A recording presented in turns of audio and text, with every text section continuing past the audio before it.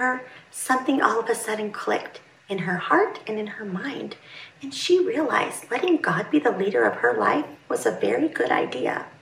So boys and girls, please keep sharing your Jesus story. Please keep sharing with people you love who haven't let Jesus love them back yet, because someday they may hear his voice and follow him. Have a wonderful week, and I look forward to talking with you again.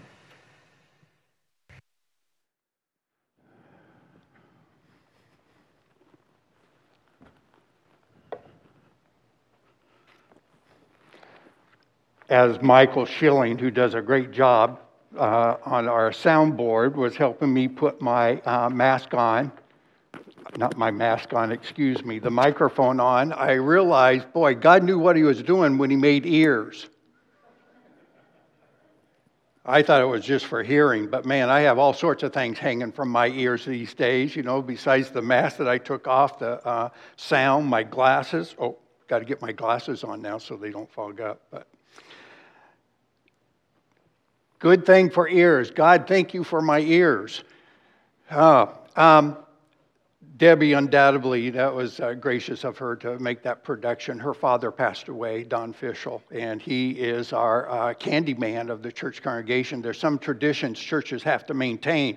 There always seems to be one person in a congregation that likes to dole out candy to kids. And for some reason, he must have thought I was a kid, so I was often the recipient of it. But our hearts are heavy with you, Debbie. What a humble man. But let me lead us in prayer, and then let's get to our scripture this morning. Father, we do thank you that we are here because of folks who have gone before us. We owe a great deal of gratitude to folks who've sacrificed beyond what we could even comprehend. So just may you support our family and children's minister this morning, Lord, this day, Joanne as well. And Lord God, we build upon the patriots of the Old Testament that you want us to learn from them. So this morning from Rahab, may we wrestle out of it nuggets of gold that apply to our hearts even today. In Christ's name, amen. Amen. Well, most all of you know, it's no secret that we had a little conflict. No, we had a conflict. I first said little. We had a conflict here at the church between the church and school leadership. And I know as time has gone, some people ask me, and sometimes I ask, can anything good come out of it? Many know that we've been working on resolving this conflict between the church and school leadership. We recognize that we needed help, and so we have brought in Crossroads Resolution Group, and they're helping us work towards reconciliation and then mediation to help resolve what the differences are.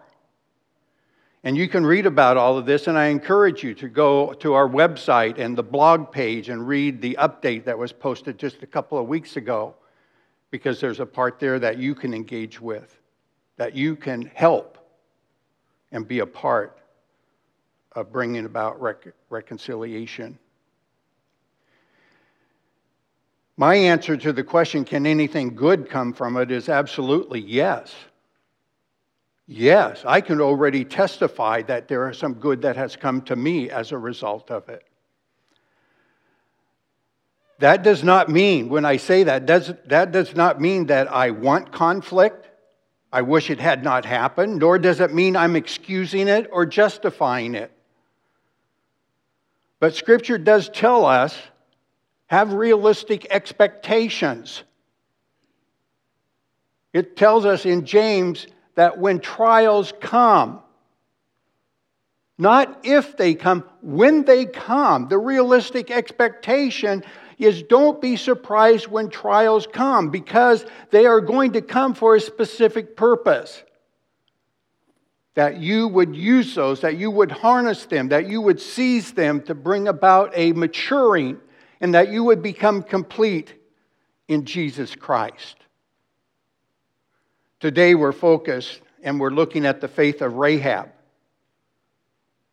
You know, amazingly, several things converged all at one time. And one was this text that weeks ago, Pastor Derek asked me to preach on this Sunday. And little did I know that God was going to use this text and this person, Rahab, to open my understanding, my part in the conflict here at the church.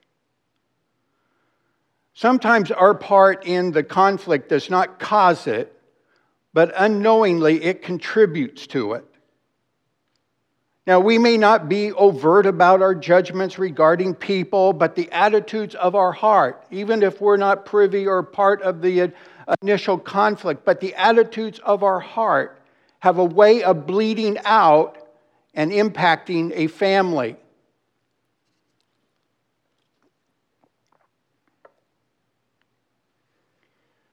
Perhaps today's text will convict you of your part. Maybe not in the conflict that we're working through and we are moving towards some resolution. Maybe not in regard to that conflict, but other conflicts that you didn't go looking for, but they came to you. Maybe at home, work, with friends or neighbors, or society at large. Let me share with you what God has revealed to me through Rahab, in case it helps you.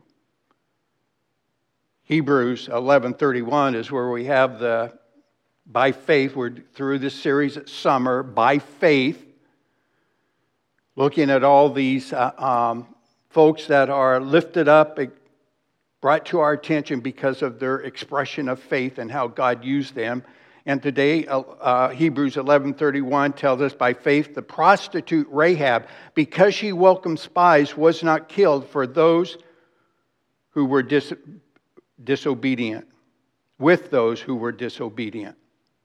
But we're going to spend the rest of the story, really what Debbie kind of portrayed there with the cartoonish characters from Joshua 2. So turn in your Bibles to Joshua 2.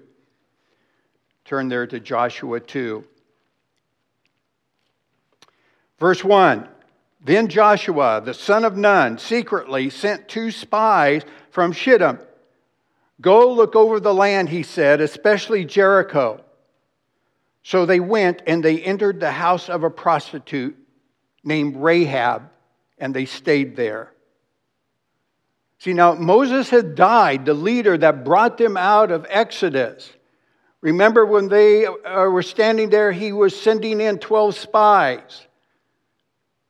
40 years before what we're reading about in Joshua 2. They didn't have the courage to go in and take the land, so they wandered in the wilderness for 40 years. And now that generation died off, and now the mantle of leadership, Moses passes away, but before he does, Moses bestows the mantle of leadership upon Joshua. And so Joshua sends in 2 spies we read about in our text in Joshua. Now think about this with me. Think about this. If God directed Joshua to send in the spies, and I say if God, it's clear with Moses in the initial account 40 years before God said send the spies. We don't read it as specifically here, but if God indeed was the one that directed Joshua to send in the spies, why? Why would he send in spies if their whole strategy and tactic of taking the city in broad daylight to march around the city 7 times, 7 days, 1 time each day? What kind of espionage, kind of covert operation information do you need to derive to execute that kind of strategy? And then you're going to, on that 7th day, at the end, you're going to blow your trumpet and shout. Well, let's wait. We're going to answer that later. We'll answer that question later. But verse 2, chapter 2, verse 2. The king of Jericho was told, look, some of the Israelites have come here tonight to spy out the land. So the king of Jericho sent this message to Rahab: "Bring out the men who came to you and entered your house, because they have come to spy out the whole land." They chose Rahab's house. Now, probably, it had an outside wall. So as we see, that was strategic because of the exit that they have to make. So that was an advantage. But also, the world of the prostitution, it may have certainly provided places of lodging and a larger crowd.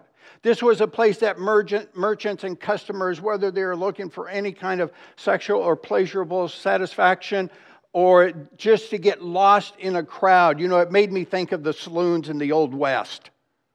How when you first come into town, you have that gathering place, because these were walled, fortified cities, at least Jericho. And this provided a place for travelers to come. And so they probably thought, well, let's go there. We might get lost in the crowd. If need be, we can have a fast exit. But they weren't very good spies. They need to go back and take Spy 101 class again. They were spotted the first night. It became obvious. There's spies here. And so we read then in verses 4 to 7. Look there at 4 through 7. But the woman had taken the two men and hidden them. She said, "Yes, the men came to me, but I do not know where they had come from. At dusk, when it was time to close the city gate, they left. I don't know which way they went. Go after them quickly. You may catch up with them." But she had taken them up to the roof and hidden them under the stalks of flax she had laid out on the roof. So the men set out in pursuit of the spies on the road that leads to the fords of the Jordan. And as soon as the pursuers had gone out, the gate was shut. Rahab lied. Rahab lied to protect these two spies. She lied. This was her first expression of faith, and her first expression of faith was a lie. She was doing it because of her belief that these two are agents from this God, and she lied to protect them.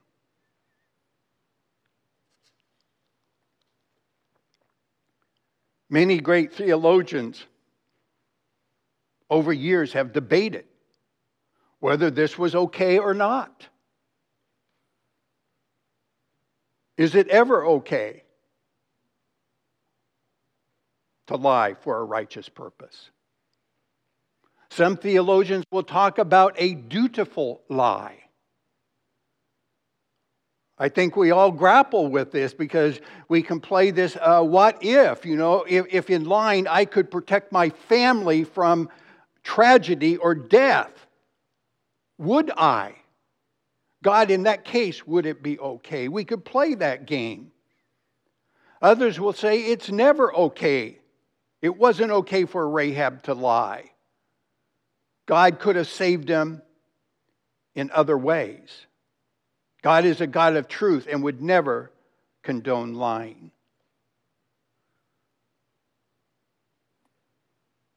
This is a good study for a different day. A study we might take up in Christian ethics. But rather than spend our time, which maybe we'd like to do, because it just seems to me as a society, we like to debate on those things we really don't know for certain, and spend a lot of time and energy on those things and avoid then what is clear. And so that's what we're going to do this morning, is stay focused on that which is clear. Verses 8 to 11. Before the spies lay down for the night, she went up on the roof and said to them, "I know that the Lord has given you this land, and that a great fear of you has fallen on us, so that all who live in this country are melting in fear because of you.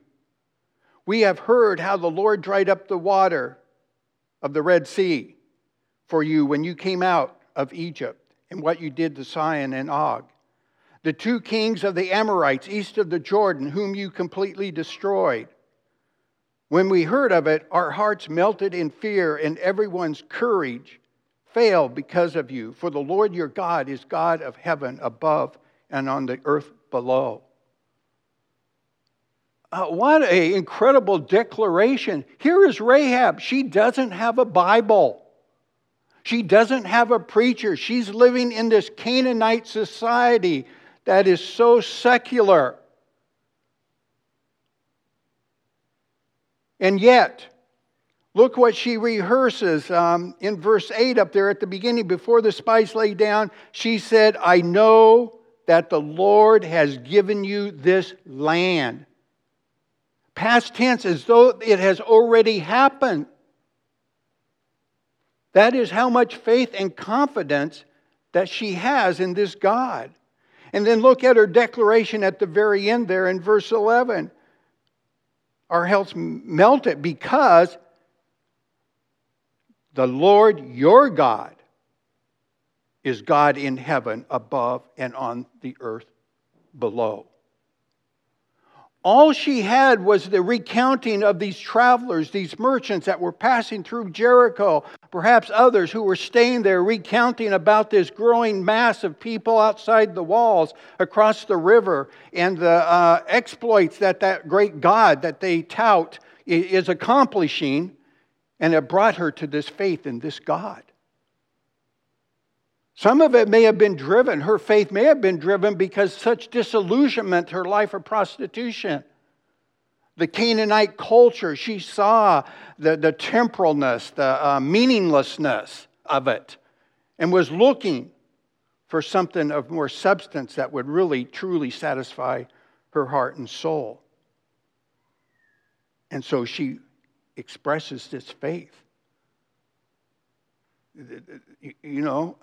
She didn't have a 4-year degree in Bible college or seminary or whatever we think we got to have to take acts of faith that God wants to use. Don't do that to yourself to put that kind of expectation. Rahab is in the hero of faith. Verses 12 to 20. Now then, please swear to me by the Lord that you will show kindness to me and my family, because I have shown kindness to you. Give me a sure sign that you will spare the lives of my father and mother, my brothers and sisters, and all who belong to them, and that you will save us from death. See, we still see here that faith of Rahab, that she believes this God can save her and her family. Our lives for your lives, the men assured her. If you don't tell what we are doing, we will treat you kindly and faithfully when the Lord gives us the land. So she let them down by a rope through the window, for the house she lived in was part of the city wall. She said to them, go to the hills so the pursuers will not find you. Hide yourself there 3 days until they return, and then go on your way. Now the men had said to her, this oath you made us swear will not be binding on us unless we enter the land. You have tied the scarlet cord in the window through which you let us down, and unless you have brought your father and mother, your brothers, and all your family into your house. If any of them go outside your house into the street, their blood will be on their own heads. We will not be responsible. As for those who are in the house with you, their blood will be on our head if a hand is laid on them. But if you tell what we are doing, we will be released from the oath you made us swear.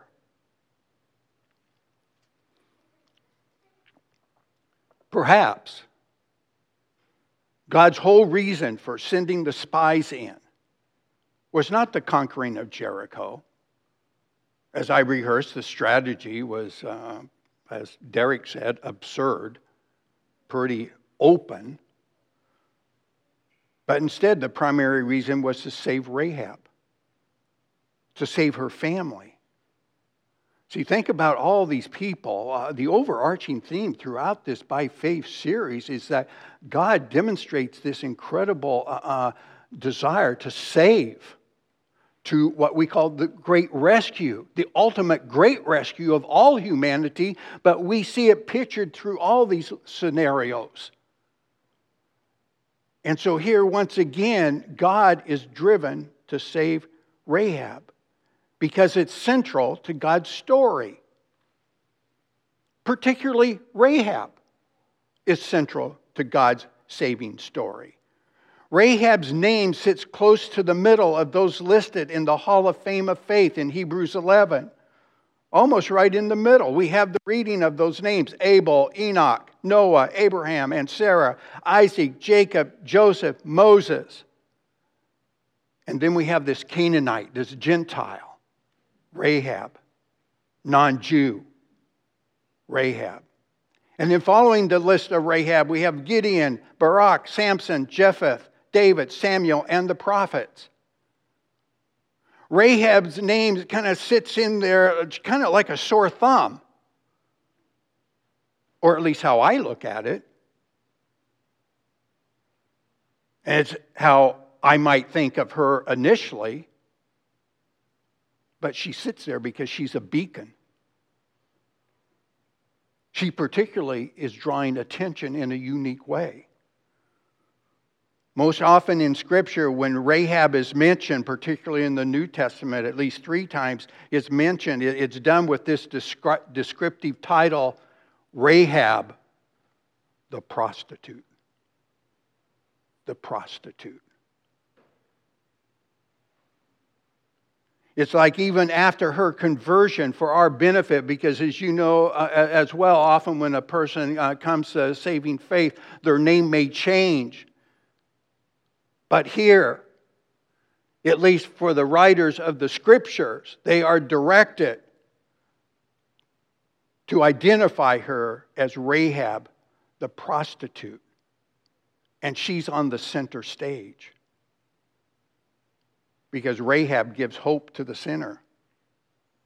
But it convicts people like you. It convicts people like me, possibly you, of a judgmentalism. How we look, size up people. A prostitute, anytime, whether in our culture, even though maybe it's changing, but certainly in Rahab's culture, was judged as the scum of the earth. They were looked down on. They were devalued, discredited. They were cheap, not esteemed. The Greek word here is porneia, which we get pornography. Not well thought of.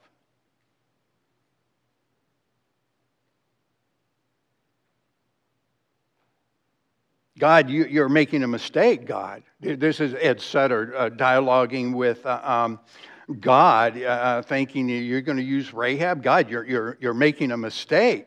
Don't you know what Rahab does?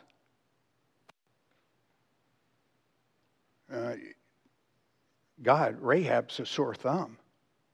It's going to take away from you and your cause. But instead, God says, no, it's going to draw. It's going to point something out. Rahab gives us great hope.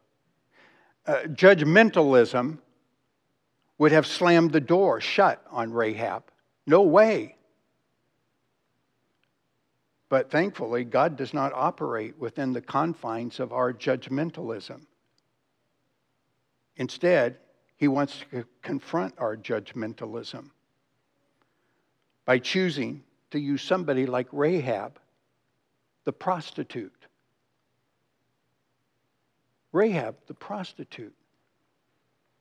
And not only does He use Rahab, the prostitute here, but she marries into the Jewish faith, the Jewish clan. And she becomes part of the lineage of Jesus Christ.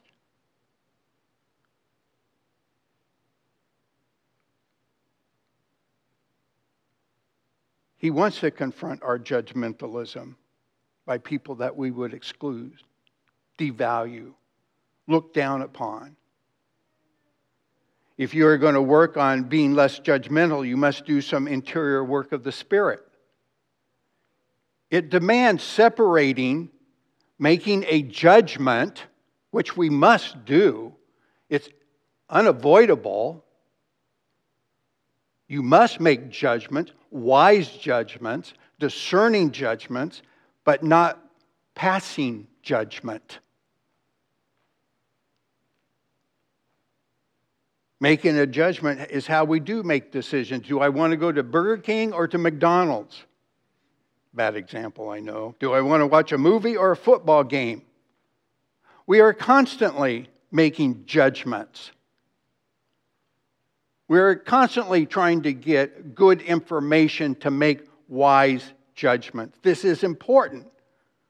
It's a part of our decision-making apparatus. The problem is when we judge people, where we devalue people, or think that we have a posture or a position where we can give them value or take away.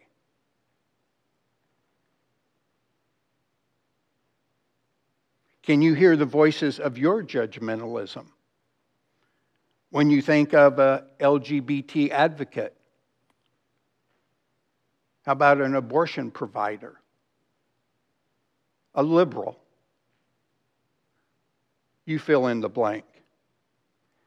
Can you differentiate? Because I think they're so entwined. We like to say, love the sinner but hate the sin. But I find, my experience, they're so intertwined, sometimes it's hard to hear the voices when they are conflicted within me. It's hard to discern, to truly hate the sin, but you still love the sinner. That's hard work. That takes the work of the Spirit of God, I believe. You know, but that's exactly what often conflict will do, especially if you're going to reconcile. It's going to force you to do that work of identifying your own judgmentalism that maybe God wants to surrender for the sake of peace with that LGBT advocate, that abortion provider, or somebody even within your own family, your own biological family, let alone church family. While I wish conflict did not happen between the church and school, it has helped me to hear the voices of judgmentalism within me. It has brought greater clarity to the difference between making judgments and passing judgments. This is the good that can rise out of our conflict while we wish it had not happened, certainly. This is the good. If God is rooting out a spirit of judgmentalism for a greater love that He desires a family to offer, this is a good thing. The good thing, if you move past conflict to reconciliation, everyone, even those on the sidelines watching, must examine their own hearts for this judgmentalism. You know, as I was preparing this week, and God was fine-tuning my ears to hear the voices of my own judgmentalism, I came across an editorial in my World magazine, which I want to end by reading. World magazine, it's a Christian magazine looking at news that I go to because for some time there's just so much conflicted news that you're hearing, and I try to go there to have it make a little bit of sense to me. And right when, you know, like I said, several things converge, just like this editorial. As I was preparing, thinking about my attitude towards Rahab, my attitude towards various folks conflicted around me, but even culturally. And so this editorial, the editor is Marvin Olosky, is entitled, "What Might Have Been the Tragedy of George Floyd?" So I'm going to read the full length of it, and that will kind of bring me to just a closing statement, and then we'll finish here. I try to reply, this is the editor who's writing this column, I try to reply cordially to every letter world members send me. During June, I briefly apologized 20 times to reprimands for a mistake I made, but with letter 21, the 21st letter, something broke and I responded at greater length. Thank you for the note. I was inaccurate to say George Floyd, by all accounts, was a gentle giant. Relatives, friends, and ABC, CBS, NBC, NPR, USA Today, etc. characterized him that way, but I should have said by almost all accounts.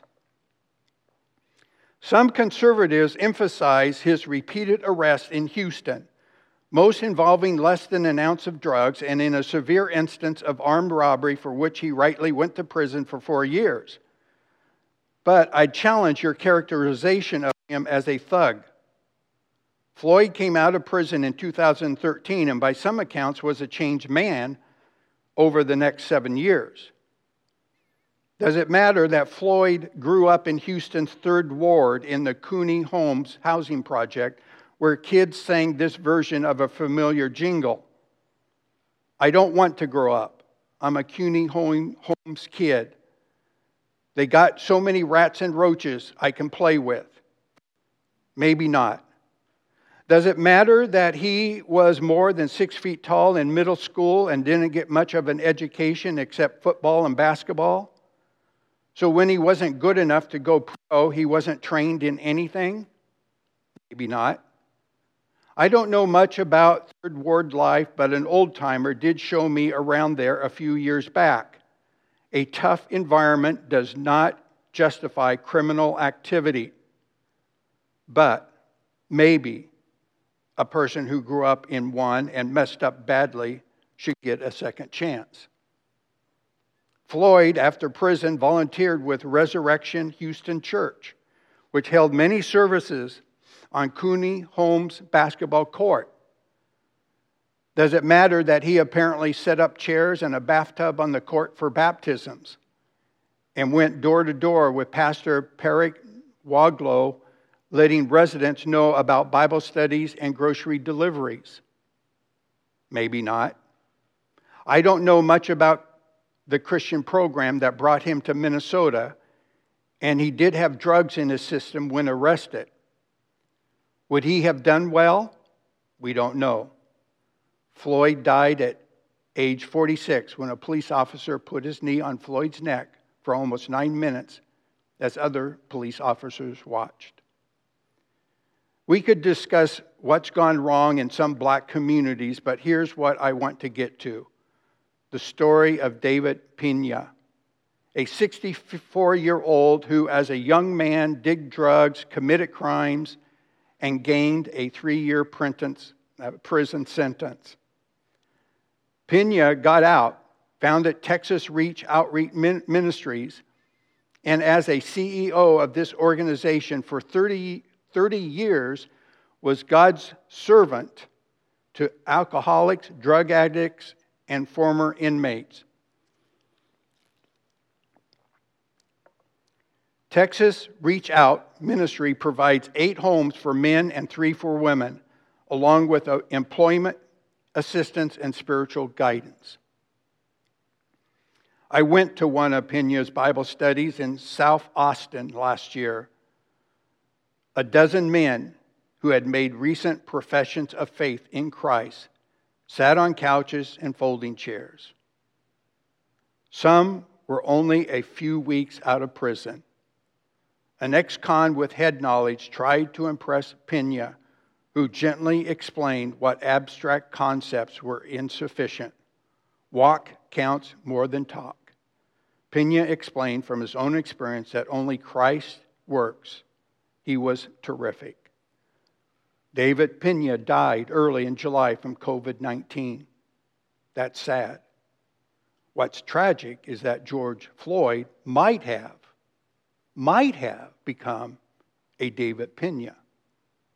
We would never know. Thankfully, we know about Rahab.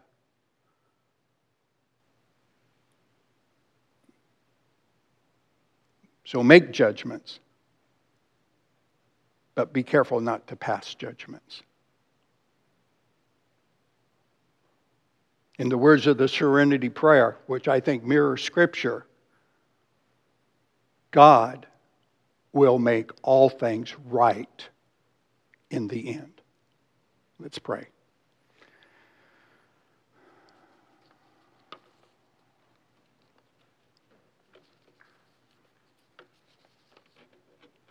Boy, God, you knew what you were doing when you selected Rahab. Because probably for a lot of us, we see it ourselves, we could say, well, at least I'm not Rahab. You know, God, I think a more appropriate title is not Rahab the prostitute, Rahab the courageous one.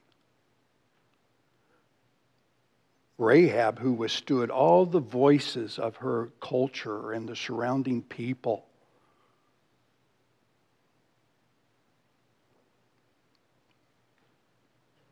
And she exercised faith. It wasn't trying to make up for all the illicit activities that reflected her life to that point. Just simply faith in God. And she's released. God, give us discerning minds to hear our own voices when we are lapsing from just making wise judgment to make a decision to passing judgment on people. Knowing there are Rahabs, there are Pinyas, there are Ed Sutters in the crowd. Amen.